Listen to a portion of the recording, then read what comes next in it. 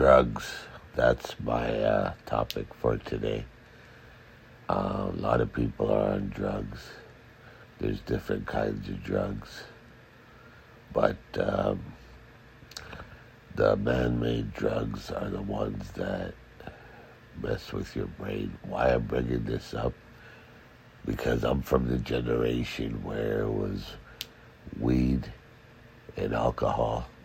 Mainly people were drinking a lot in the 70s, and then things started to change when I was growing up.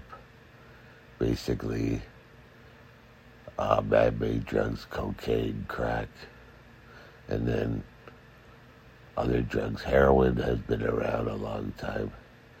And my area where I grew up in the projects, and I seen firsthand what drugs do to a community. And it's nothing to glorify, it's nothing to be proud of.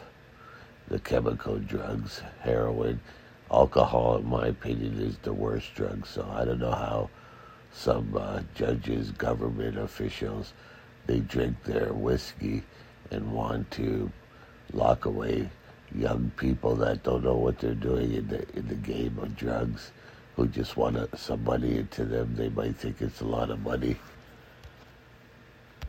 But in reality, when you're a teenager, it seems a lot. And then there's other gimmicks of being cool and stuff until you go to jail, which the majority of people go to jail because that's the system. There's a lot of informants and a lot of, especially high-tech surveillance today. And people talk for money rewards. But my point is that drugs, in essence, what does it do to a human being? It releases dopamine in the brain. And dopamine is chemicals in the brain that make you physically happy. Just like alcohol, when most people drink alcohol, they feel happy. Well, that's what these chemicals do.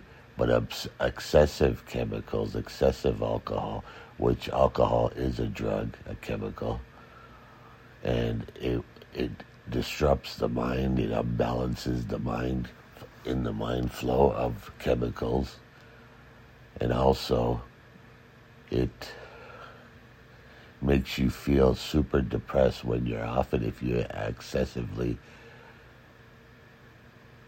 take the drugs. Now, if you respect the drugs, and I'm a weed smoker myself, and I just take 2 puffs just to get that restlessness, boring feeling from me. You have to respect the drugs, but weed is a God-made drug. It's all natural. It helps sick people. But the chemical drugs, even alcohol, when it gets to you, it really, really can destroy you. When you're an addict, it can destroy you. I've tried other drugs as well, and I could just say that the new generation has to be explained that these drugs can really, really make your life miserable and sell everything you have and be addicted like a slave to these drugs. Not all people, but most people that are on drugs. And just explain to them the truth about drugs, what it is, and dopamine.